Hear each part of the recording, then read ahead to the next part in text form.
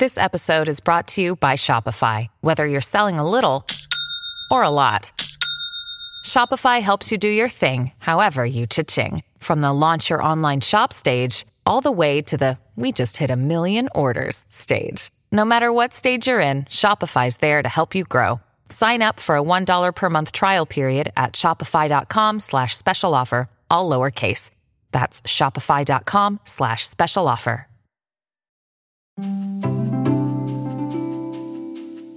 This is the English Heritage Podcast. Hello, and welcome back to your weekly podcast, Into England's Past. I'm Charles Rowe.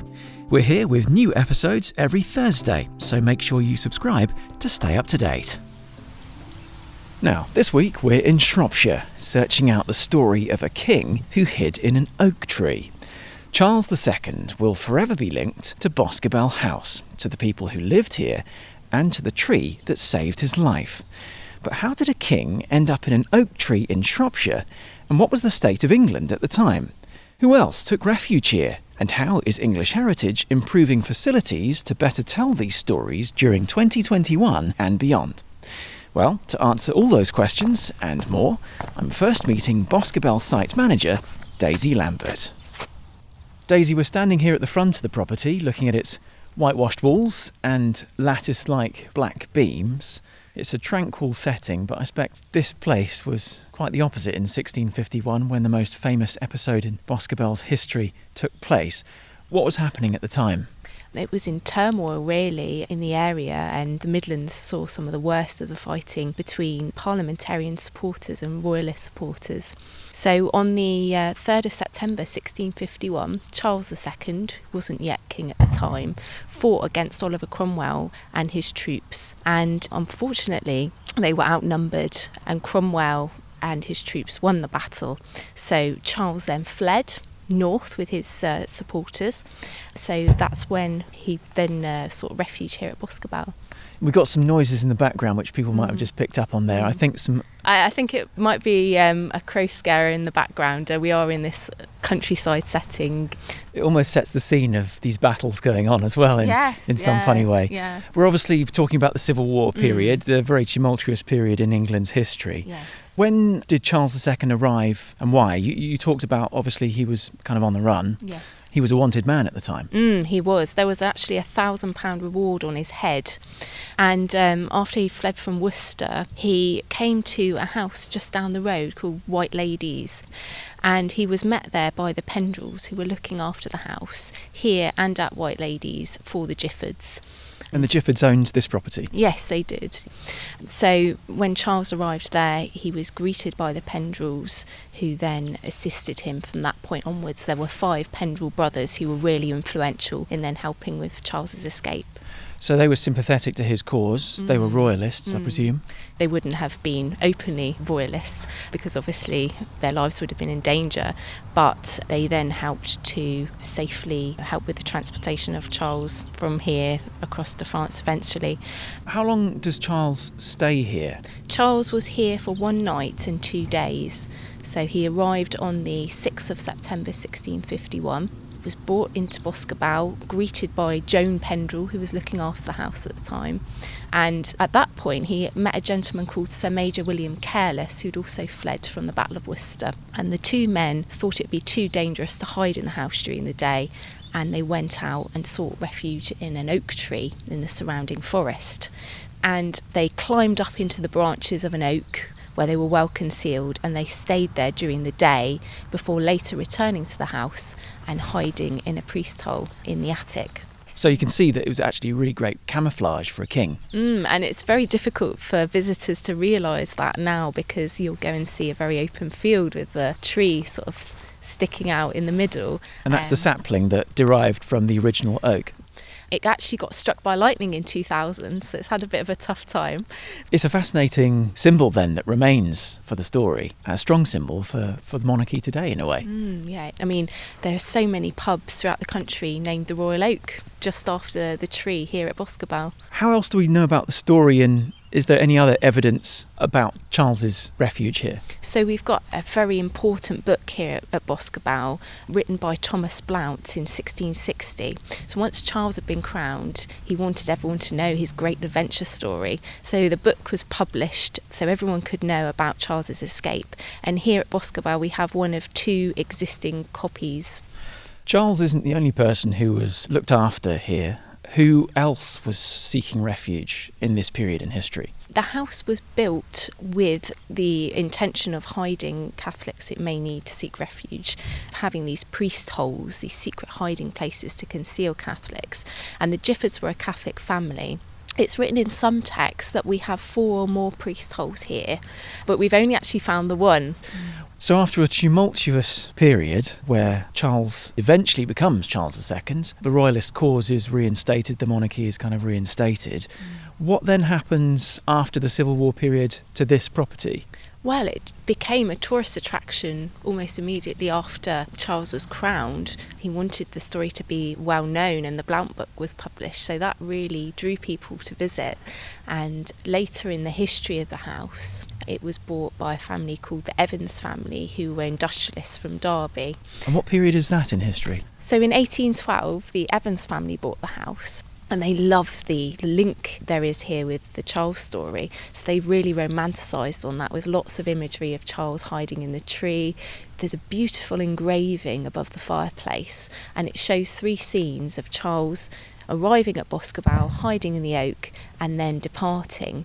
And you can only view it from a certain angle when the light hits it in the right way. There would have been a large portrait of Charles above the fireplace, so they were constantly trying to show this link with the Charles escape and really keep that story alive. This Evans family, were they involved in the farm that sprung up around the house as well? Yes, so the farm is a later Victorian farm. As you can see, the dairy wing was added, and you've got a smithy round to the left here, an area where there would have been some chickens. You've got the barn where we would have had cattle, horses, and the coach would have been stored in the barn as well. And also in the cafe, you'll see it's as an old stables where the horses would have been kept as well. And this is all the sort of red bricked buildings surrounding the sort of white and black central house. There's actually more farm buildings in a way than there is the house in terms of, I guess, square footage. Yes, it is quite a large area around the house. We've got a lovely orchard as well. And it was a very productive dairy farm. So we've briefly covered the history of Boscobel. How else will English Heritage be telling this story about Charles, the house and everything into the future? Well, I'll introduce you to Tracy now, the project manager, who will tell you a bit more.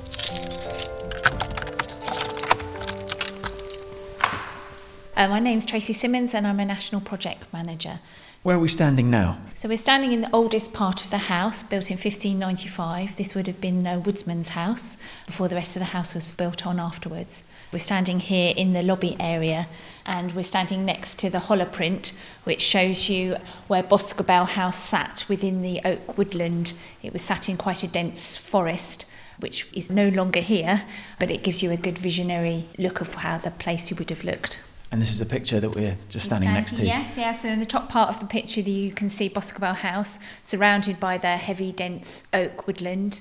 And to the bottom left-hand corner, you can see White Ladies Priory, which is down the road. So Charles stayed at White Ladies Priory and then moved here to Boscobel House. As we covered with Daisy, it's a really densely camouflaged refuge for a king on the run. Yes. But what else is happening here in terms of the modern day story? What's happening within the house? So within the house, we're having a whole new interpretation scheme put in. Visitors will be able to collect an interactive candle on entering the house and then be able to explore the house for themselves, revealing the house's secrets and the stories of the house and of Charles as they go from room to room. So this candle that they will be carrying will interact with interactions in the room itself. So they may go into one room and be able to reveal a secret or a short film or a sound that helps piece together Charles's time here and reveal a little bit more of the story as you go up and up into the house until you come to the priest hole at the top.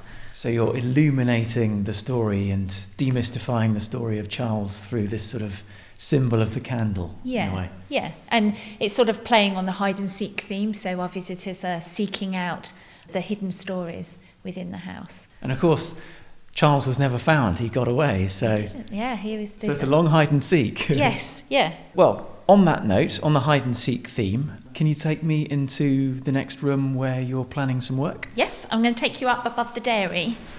Just heading up some stairs here. So this is currently 3 rooms above the dairy. Right. And we're planning to have new interpretation in here. So there'll be a film about Charles and Charles's time here. There'll be a game of chance where you can try your luck at trying to outwit the parliamentarians. Yeah. So when visitors come, this will be decked out with lots of different boards and stories. Sort of games, stories, interpretation panels, and learn more about the stories of the house and the Civil War story. So I'm getting a picture of what will be on show here for visitors. But is there another room that you can show me where you're making improvements? Yeah, let me take you downstairs. We've got a dairy downstairs that I can show you.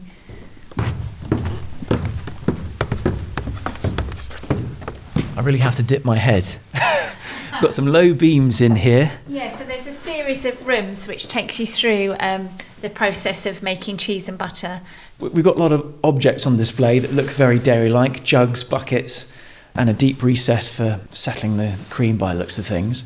Anything else that people will see? Yeah, so when our visitors come here, there will be people in costume describing what it was like to live and work here and interacting with our visitors. So you might hear some local accents and people really in character talking as though they were from that period. Yes, yeah. Here in the farm and in the house, we'll have some yeomen in costumes in the house as well. So having seen the dairy, which is the second part of some of the major changes that you're making here, I gather that there's perhaps somewhere else that we can see? Yeah, let me take you back in time. We'll go back into the house and we can go up to the top floor and see what we can discover. We've gone up several flights of steps. So, as listeners can probably tell, we've got wooden floorboards underneath our feet, Tracy. We have arrived at the top of the stairs here. Where are we right now? The highest part of the house? Yeah, we're in the highest part of the house. It's the attic. It's a sort of series of 2 rooms. We believe this is probably where Charles spent a lot of his time when he was here at Boscobel. And if you look in the floor, that you'll see we've got a glass panel. And beneath the glass panel, if you peer down, it reveals a secret priest hole. Yeah, we just walked over that, and you've removed the glass pane. That's really narrow, though. That can't be more than about maybe 12 to 14 inches lengthways, and so it's really tight. Yeah, it's a bit of a squeeze to get down in there. I mean, Charles was 6'2", and that space is not as tall as that. You'd have spent your time down in there crouched. You'd be crouching in a wicket-keeper position. Yeah. Being as quiet as you can, because any creak of any floorboard would have given you away. So the boards would have been laid back on, and they probably would have had rug or a piece of furniture over the top to disguise the fact that there was something beneath. Right. Can visitors go in there? No, visitors can't go in there. They can look in there. But would you like to go in there? Well, I'm obviously carrying my recorder, my microphone, and I'm still wearing my coat, so I don't know whether I would be able to get in there or not, but I mean, we can try and have a go, but what happens if I can't get out? Well, you can spend the night in Boscobel. Well, I'll be King Charles III, won't I, effectively? Okay, I'm going to put my piece of paper down. Right, I'm just going to try and get my legs down through this priest hole. Wow. And you just lower yourself down. Just lower myself down, do I? It's all right, you can bring your lunch. Oh, wow. Okay, my feet are touching the bottom, and it's almost like, you know when you're at a swimming pool and your feet are touching the bottom and you've got the water up to sort of your chest. That's the kind of position that I'm in at the moment. Yeah, it's interesting, isn't it? It's a very tight squeeze, I must admit. And of course now, with my hands resting on the wooden floorboards, and now I sort of almost have to push myself up in a sort of gymnast kind of way. Try not to lose my trousers. I think I've got my belt caught on the back of the lip. Okay. One of those moments from history that people would rather forget. So that's why we don't get visitors to go down there. I can imagine. But you imagine, like, Charles would have had lots of robes and things on. But then they would have spent several days in there, so you'd have eaten in there, you'd have gone to the toilet in there, in that confined space, without making a sound, because you could be discovered at any moment. So when Charles was in here, were there regular searches taking place of the property? We know that soldiers came to the vicinity of the house. We don't believe he actually came into the house looking for Charles. He went out to the oak tree when they came very close and hid out there, and the soldiers then were looking for him in the surrounding area. Well, that was a really interesting experience. I've got one-to-one with history there, definitely. And you stood in Charles's footsteps there. I literally did. Yes. I was experiencing history firsthand. History where it happens. Exactly. Speaking of the history that is developing here and your future plans for changes to enhance the visitor experience, is there anything else that you'd like to show me that you're working on? Yeah, we've got lots going outside with our sort of gardens in and around the farmyard. So let me take you outside and we can show you. So the birds are tweeting. We've come outside. Tracy, where are we standing now? So we're back down in the Victorian farm part of the site, where we're doing some work to interpret the farm and tell the Victorian farm story. And we're actually close to the orchard, which sits on the east side of the site, a full apple and pear orchard. And we'll be harvesting those apples for the autumn, and we have an apple press stone on site, which will be in one of the barns, so visitors will be able to see juice being freshly pressed. So you've got milk, juice, all kinds of things going on here. Yeah. And obviously the story of Charles in that priest hole as well. How long has English Heritage been planning all these changes that we've been talking about? Well, Boscobel's been on our capital investment plan for a few years now. We've got a really exciting story to tell here. The Civil War story we can tell really well here. It's history where it happened. And with the Victorian farm offer as well, it's a really good sort of family offer. There'll be lots of things here for visitors to see and do and get involved in. Tracy, why has English Heritage made all these changes? We've got so many exciting stories to tell here at Boscobel, which will appeal to across the ages to our visitors. There's lots of layers of history, as we've been discovering. Yes, that's right. So we've got the Civil War story, but we've also got this Victorian farm story to tell as well. How do you think visitors will benefit from all these changes and the amount of money that's been spent here? Well, the house has a really rich history story to tell, so we'll be able to explain that to visitors in a really interesting and engaging way for all ages of visitors to be able to spend a good day out here at Boscobel. So Tracy, is this everything that's going on at the house in terms of the changes you're making outside it, or is there someone else that I need to talk to find out more? No, we're doing much more. You need to go and find Andrew. He'll be out in the garden. So if you take this footpath around here and follow the green lane down to the gardens, and he'll be able to talk to you. OK, so I'm continuing the hide and seek theme then, I guess. Indeed, yes, yeah. Come Okay. this way.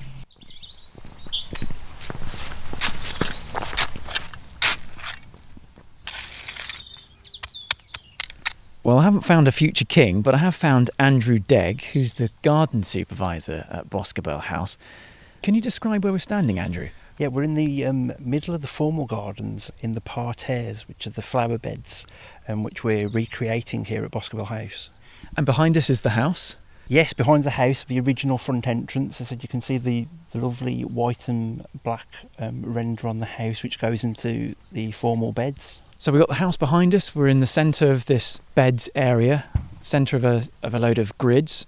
How many beds have we got in total? Yes, we've got 14 beds. Some of them have got the small box hedging, which was quite prevalent at the period that Boscobel House was. What's box hedging exactly? It looks like very small hedges of about maybe 6 to 8 inches tall. Yes, it was very fashionable within the era, and there's planting dispersed in between. At the moment we've got some primulas and some tulips just about coming up. It was very common within that area of garden history.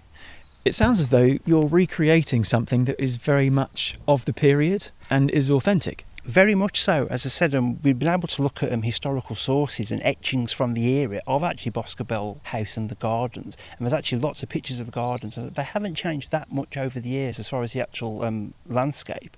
We're really trying to bring that 17th century garden here back to Boscobel for when Charles would have been here, the kind of plants, the kind of smells and the kind of feeling he would have got from being here at Boscobel. What kind of plants would you have here? What kind of flowers? Tulips, and we're going to be having some specimen and peonies and artemisias. On the long wall we've got here in the garden as well, we're going to be having some espalier fruit as well, which they would have had, some apples and pears. What's really interesting with this 17th century kind of garden we're going to is what actual plants and species they actually had. And I think hopefully the visitors can come and go, oh, that's in my garden now, and that's dating back from all the way back in the 17th century. And that's what we're really trying to do, so people have that real glimpse about what it would have been like horticulturally within that period. Where did you get all that information from? Well, the great thing with the house and just Charles himself, there were many anecdotal records of the time and the etchings. The great thing we've got is we've actually got a plant catalogue from the era, only just down the road and over in Stafford. And these are the plants which we can say, look, the family who were here at the time, they would have seen this catalogue. They would have seen the plant varieties which you can have in the garden, which of course hopefully gives us that absolute historical accuracy in what we're trying to do.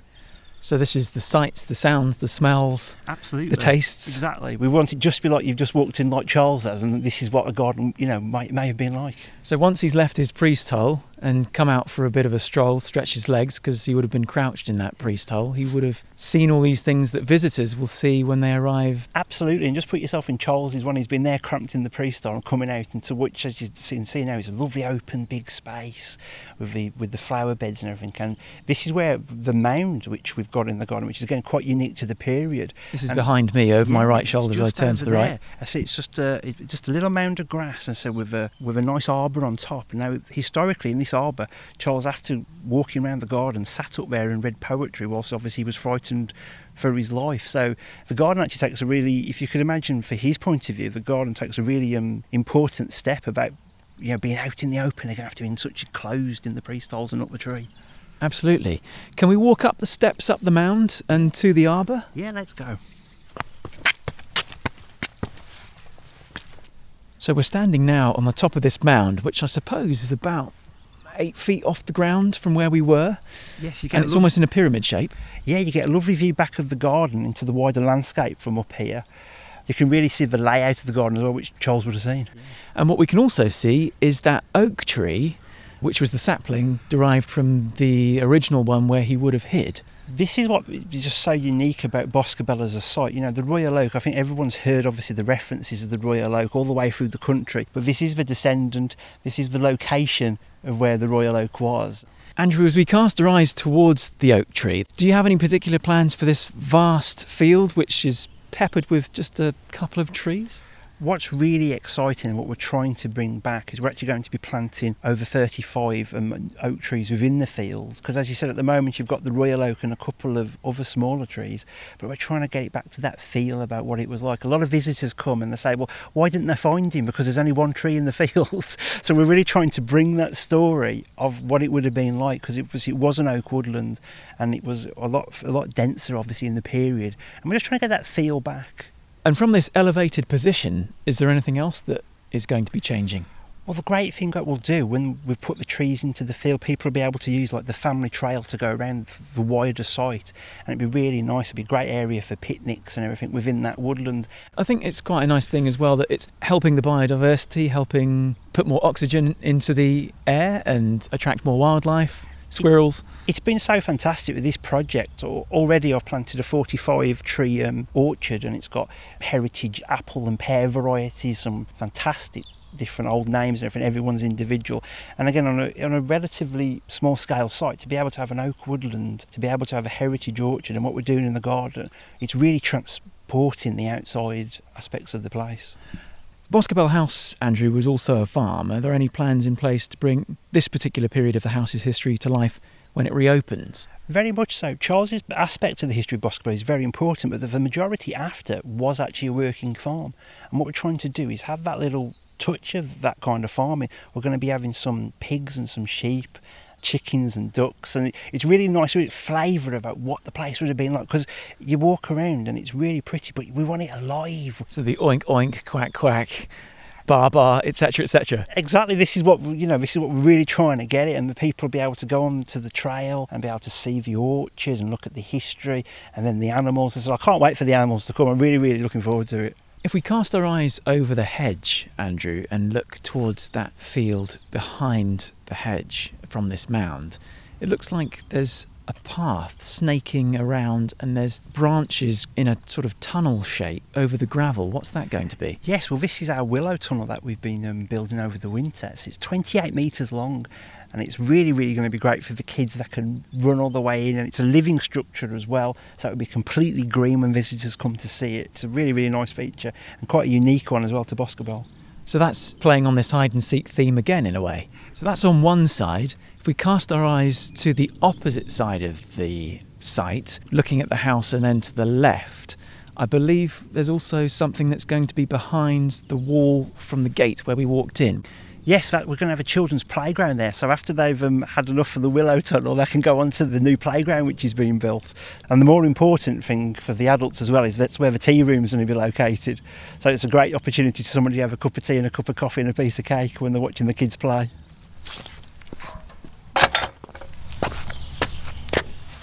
So we've arrived back in the central courtyard. We've got the house to our right, and it pretty much sounds that, having done this journey, that Boscobel House and the Royal Oak will have a real variety of things to see and do when it reopens. Are you all kind of looking forward to getting back to the main job of bringing its story back to life, which I guess you could say has been hidden away for these past few months? I'll start with you, Daisy, first.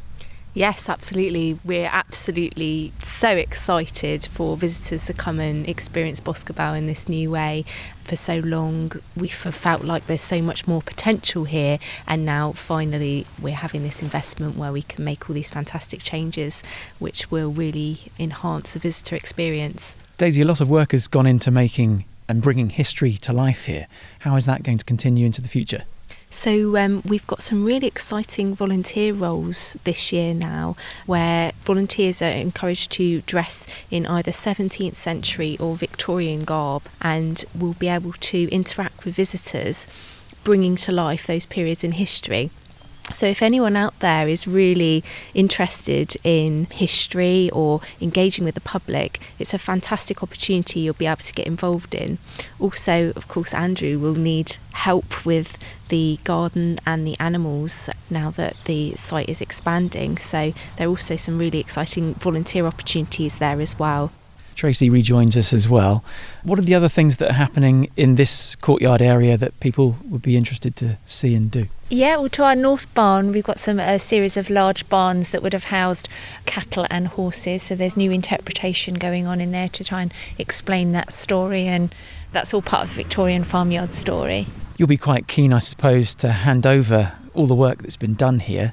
It's been a long time coming, really. Yeah, so we've been working on it as a project team for the past 18 months, working on the feasibility, taking the project through planning and gaining scheduled monument consent and bringing all the right contractors on board. But it'll be great to hand it over and let people explore the stories that we have here to tell at Boscobel. Speaking of exploring, Andrew, there's plenty outside in the gardens for children and families to explore. Is there anything perhaps on your wish list before you hand over and move on to your next project? I just can't wait for everybody to be here and be able to see the gardens and to be able to hide in the willow tunnel and to be in the playground and just the place being alive, the animals. It's going to be fantastic. All the sights and the smells. It's going to be really, really fun. I just can't wait for everyone to come and say hello to us. Have you had a play in the willow tunnel yourself? Of course, and constantly. People will be able to find me every day in there. Every lunch break. Definitely. If it's not there, I'll be in with the pigs or the sheep.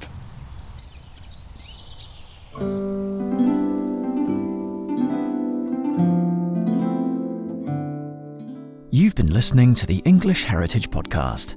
Next week, we'll uncover the story of Eleanor de Montfort, who, for a short time in the 1200s, was the wife of England's de facto leader, Simon de Montfort. The fact that Eleanor is sister to the king is really important in giving Simon his power, but then that's also what then allows him to capture and make war against the king, and it's really interesting to think about and to put yourself in that situation. Thanks for listening. See you next time.